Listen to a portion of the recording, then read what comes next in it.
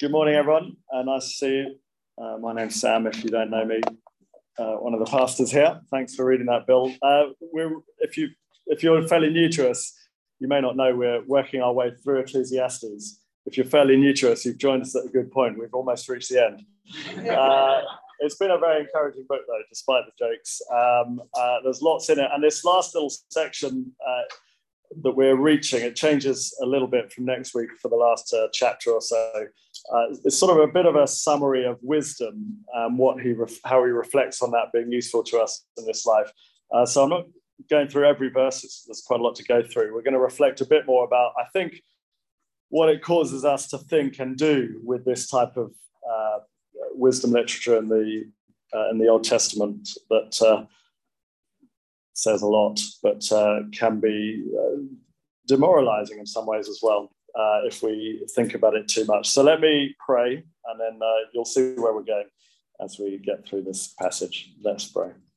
Lord, we thank you for your word, and we praise you that every part of it is useful for us. You tell us that in Timothy.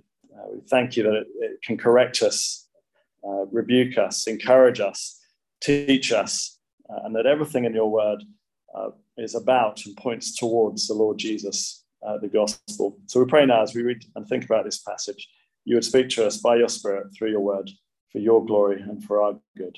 Amen. Great. I've got my timer set to 14 minutes from the sermon at the wedding yesterday, but don't get your hopes up, sorry.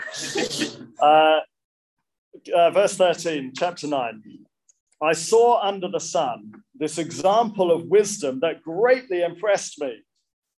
There was once a small city and only a few people in it, and a powerful king came against it, surrounded it, and built huge siege works against it. This is kind of some sort of Lord of the Rings epic, isn't it? Obviously, there is something or someone special in this little town, but it's vulnerable, it's exposed, despite its defensive walls. And now a powerful king arrives, perhaps from Mogador in Middle-earth, or just down the 217 towards Reigate. But this king and his siege works are not the star of this film. Oh no, this is a true story of heroic underdog winning. Someone so wise that even our writer of Ecclesiastes, the man who has found everything meaningless and there's nothing lasting of worth all the way through his book, finally says he is greatly impressed. I mean, wow. Settle in for a feature-length film, get your popcorn, dim the lights. Verse 15, now there lived in that city a man poor but wise, and he saved the city by his wisdom, but no one remembered him. What a rubbish storyteller this guy is. He builds the scene, albeit briefly. We're excited. So this is, and then a poor wise man just comes and saves the city, but I don't really remember any details, I'm afraid. Nobody remembers him. What was his wisdom? What was it that he did? It's a frustrating place to leave us. You'll never believe what I saw today. Oh, it doesn't matter. When I actually came for my interview here at Grace Church 6 years ago, I was back at Heathrow, ready to fly back to Lesotho, where we were living at the time, about to board the plane. And I got a text message from Crazy Uncle Ben, who many of you know here, hence you know his full title, who had asked in my absence, he was working in Johannesburg at the time, he'd done some training for the missions team we led on preaching that week while I was away. And as I was boarding the flight, he sent me a text message, and this is genuinely all it said. The team, so my team, the team has rolled the landing. Well, I need more than that. Are they alive? What happened? More importantly, is the landing a write-off? Did anyone else get hurt? Silence, no reply. I mean, this has to be bad, doesn't it? He's obviously now helping Leanna raise a rescue team, call ambulances, who knows? I'm now on the plane. They're doing the final checks. I have to turn my phone off, and I'm going to be non-contactable for 11 hours. You simply can't leave me at that point. We need to know more. But I had to wait. What was this poor wise man's wisdom that saved the day? We don't know. Maybe this is the point of Ecclesiastes. Here is a sad lesson, verse 15. There was a man who lived in a city, a man poor but wise, and he saved the city by his wisdom, but nobody remembered the poor man. So I said, wisdom is better than strength, but even the poor man's wisdom is despised and his words are no longer heeded. When a story is told, we really care and we pay attention, don't we? We all want to know what happened to the team in the Landy and to this poor man who saved the city. But when we actually live through life, how quickly we ignore the poor wise man.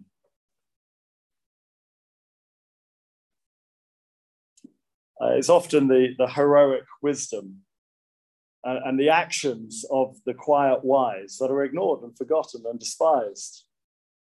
We'll never know what happened to that poor wise man and what he did, what he said, what actions he took, how he saved the city, forgotten. Because he was insignificant, he was poor. It's probably a bit of an embarrassment in that city. He was wise, he saved, they forgot, they were foolish. And this chapter is full of sad reminders of this kind of fact. Wisdom is better than folly. We know that now through Ecclesiastes. But in our world, the fool who shouts loudest will be heard rather than the quiet, careful wisdom of others. So verse 17, the quiet words of the wise are more to be heeded than the shouts of a ruler of fools. Wisdom is better than weapons of war, but one sinner destroys much good. As dead flies give perfume a bad smell, so a little folly outweighs wisdom and honor. I've never made perfume, but I have some fly traps in my chicken coop, and boy, do rotten flies smell. A little folly outweighs much wisdom and honor. Look around, the teacher says, verse 5 of chapter 10. You will see this everywhere. There is an evil I have seen under the sun, the sort of error that arises from a ruler. Fools are put in many high positions, while the rich occupy low ones. In other words, the rich here taken in a positive sense. They've worked hard, they know about business, they know what they're doing, but they're not the ones given the authority and the positions to rule. It's the fool who shouts loudest, actually, who gets there instead. The world doesn't value quiet wisdom, but loud fools. Quiet wisdom is forgotten. You'll see it at work. Won't take long to think through a meeting or two where the loud fool gets their way rather than the wise ideas of the quiet.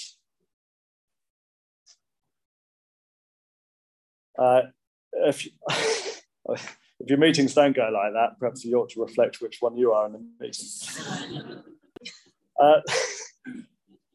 The teacher has seen even more foolish things take place than just things going that way. Verse 7, I have seen slaves on horseback while princes go on foot like slaves. The implication being that a good and wise prince who ought to ride in honor finds themselves being treated like a slave at the foolish but bold and loud voices as others. How backwards is our world is this point. Wisdom is not always rewarded or recognized. It's often the loud fools who take control. Verse 16, woe to the land whose king was a servant and whose princes feast in the morning. Blessed is the land whose king is of noble birth and whose princes eat at the proper time for strength and not for drunkenness. In this world, in other words, we want wise and experienced rulers, but we often find loud fools at the helm. I'm not only talking about our government. Princes often feast in the evening, But woe to the land where they had given up, he says, and they eat and feast in the morning. In other words, they're just getting drunk in the morning because there's nothing else they can do. The fools have taken over. In fact, all of life can be backwards. All of life can be dangerous, he says. Verse 8, whoever digs a pit may fall into it. Whoever breaks through a wall might be bitten by a snake. Whoever quarries stone may be injured by them. Whoever splits logs may be endangered by them. Life can be backwards. Wisdom isn't always rewarded. The loud fools often take control. Of course, in all of this, the continued reminder of the teacher is wisdom is better. It says that repeatedly.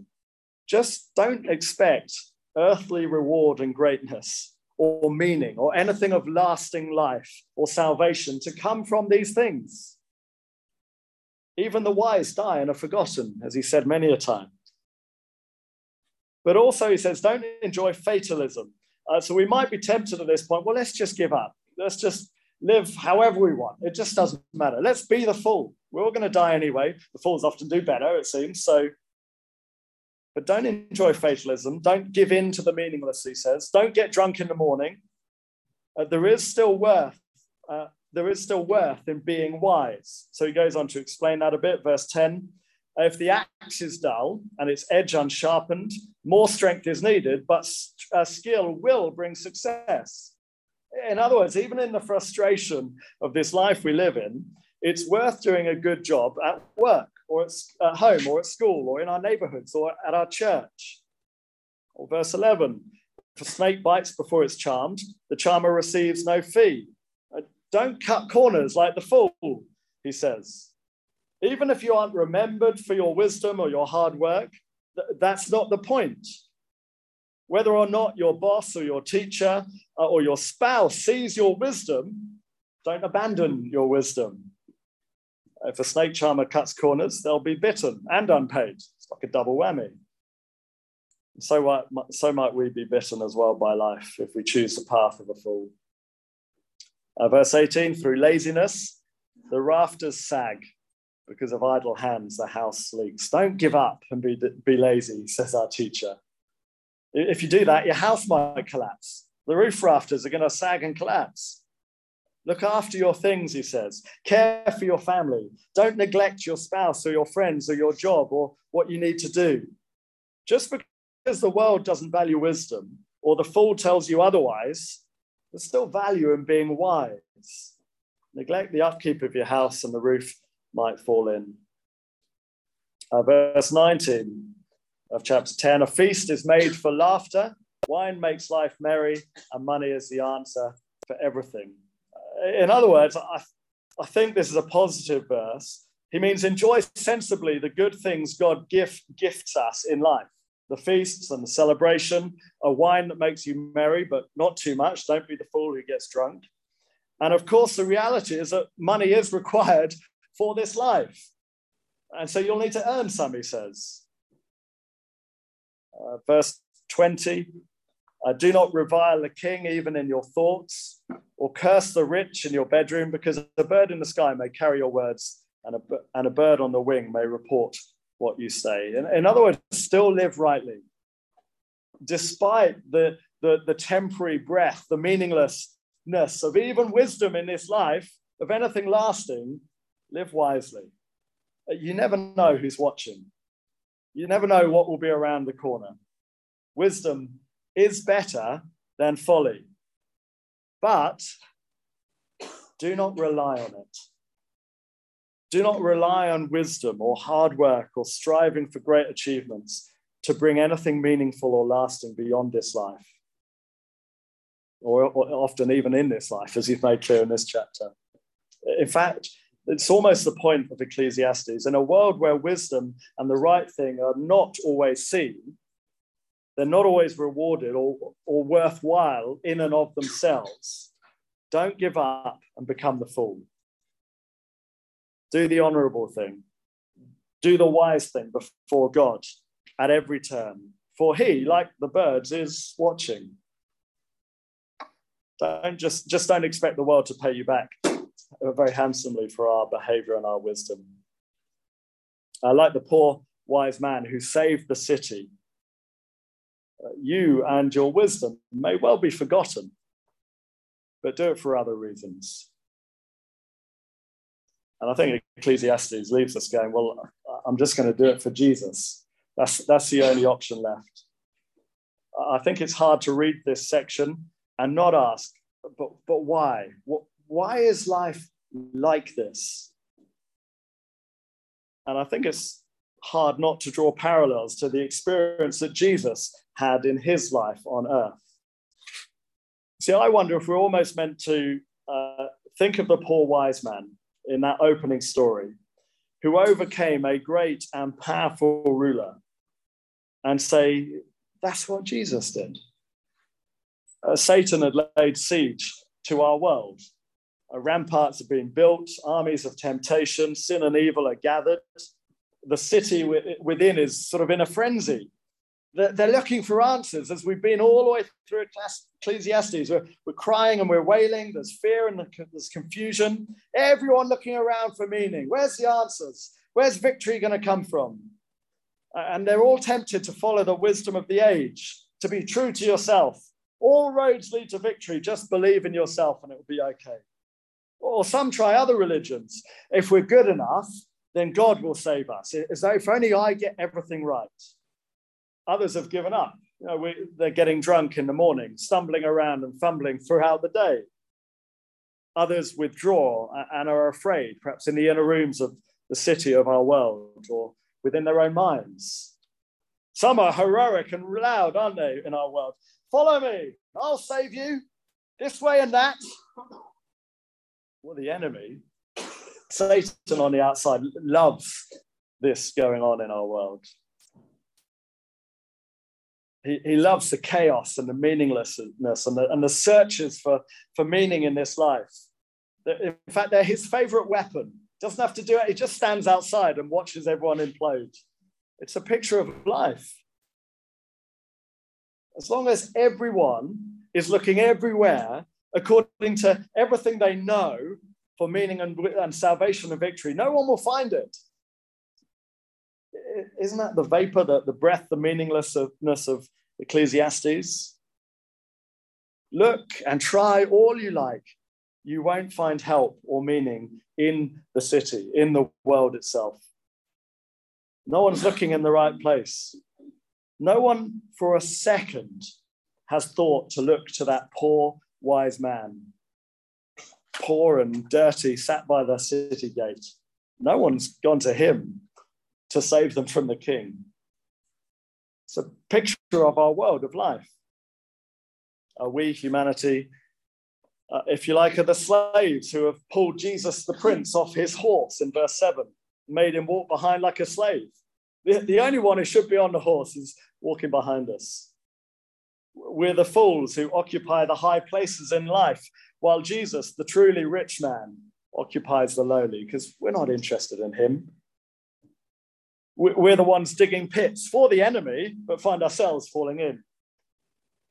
We're the ones who have our rafters sagging because we're lazy. Our words are all about ourselves because we're the fools. We're the ones ignorant of the birds who carry our sin and our evil actions and our thoughts to the true King in heaven, of verse 20. Satan ought to win this battle, shouldn't he?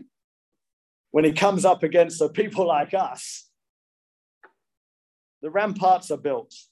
No one has an answer. It's all meaningless. But who's that? There he is. Oh, it's that poor man from the city gate. Now look at him. He's that poor, embarrassing man. Shout the heroes from the city walls who haven't got a clue. The loud fools. He's walking out alone. He's already half beaten and naked towards the enemy. You say you're the Son of God. Save yourselves, they say. Take him and kill him. We offer him to our enemy. Give us someone else back instead. Send us a fool like Barabbas. And as a sheep is silent before its slaughter, the poor but wise man offers no words to the enemy. But Satan, the enemy, well, he knows this wise man. At last he says, "This is who I came for. The Son of God, finally at my mercy." And the fools in the city don't even know it. And they murder him with the full support of the fools in the city, people like you and me. And as Satan, the prince of this age, marches on into the city, humanity perhaps naively thinks he's won. He takes what looks like control of the city of our world. All the inhabitants of this world are now heading for an eternal death with the enemy in charge, forced to worship Satan, although we would never call it that. He has many subtle different names throughout every age. But his reign is short. For that poor wise man that he thinks he's killed was truly a king of kings, a lord of lords. And his heavenly Father saw his obedience even unto death, raised him up to new life, and sits him at the right hand. And that poor wise man will come again to judge the living and the dead. We said those words in the creed earlier. What Satan didn't realize as he passed by the dying body of the poor wise man as he entered the world was that his foot had risen up as he rose into heaven. And the crushing blow of Jesus' heel will finally crush the head of the serpent, the snake, when he returns.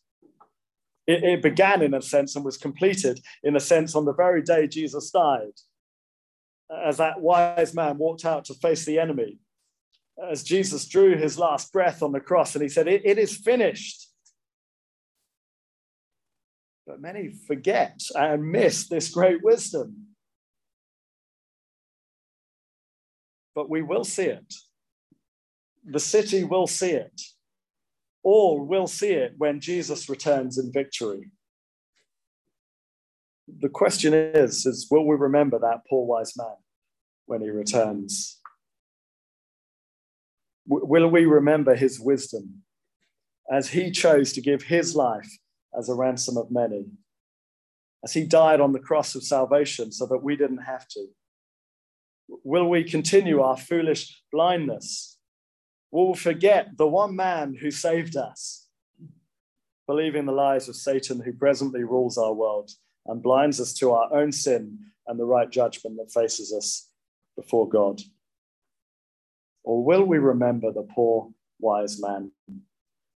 Will we remember the king pulled down from his horse, the crucified Savior, the Lord Jesus? We can't find salvation in and of ourselves. Even our wisdom will be forgotten, may not achieve great things or helpful things in this life. But there's a poor wise man who gives us all meaning. Let's pray. Forgive us, Lord Jesus, for when we seek meaning in our own lives and world, for forgetting the wisdom of you, the King,